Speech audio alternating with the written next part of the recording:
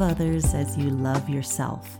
From the red letters, Jesus said you must love your neighbor in the same way you love yourself. Mark 12, verse 31. How do you love yourself?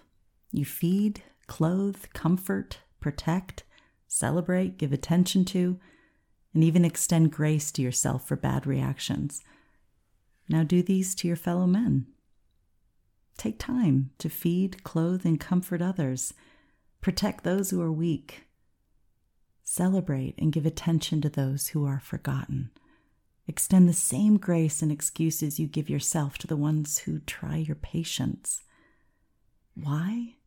Because Jesus first loved us, and this love is what birthed us into believers. It's by this love we have eternal life. It's His love that feeds our spirit man. To everyone we meet, we should be known by this love. Remind yourself the part of you that has difficulty loving others is the part that died with Christ. You were born again into His love. All of the law and every commandment flows through two great commandments, and this is one of them. It's a super commandment. The first is to love Father God with all that you call your own, and the second is to love your neighbor as you love yourself. If commandments were doors, these would be the first double doors that give entrance to all the others. Jesus said, "So this is my command. Love each other deeply as much as I have loved you. For the greatest love of all is a love that sacrifices all." And this great love is demonstrated when a person sacrifices his life for his friends. John 15:12, the Passion Translation. Let's pray.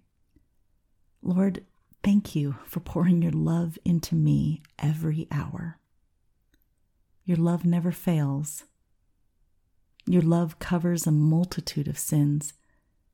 Help me walk in this love today. Jesus replied with an illustration. A Jew going on a trip from Jerusalem to Jericho was attacked by bandits. They stripped him of his clothes and money and beat him up and left him lying half dead beside the road.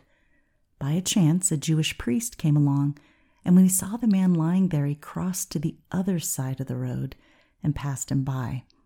A Jewish temple assistant walked over and looked at him lying there, but then went on. But a despised Samaritan came along, and when he saw him, he felt deep pity.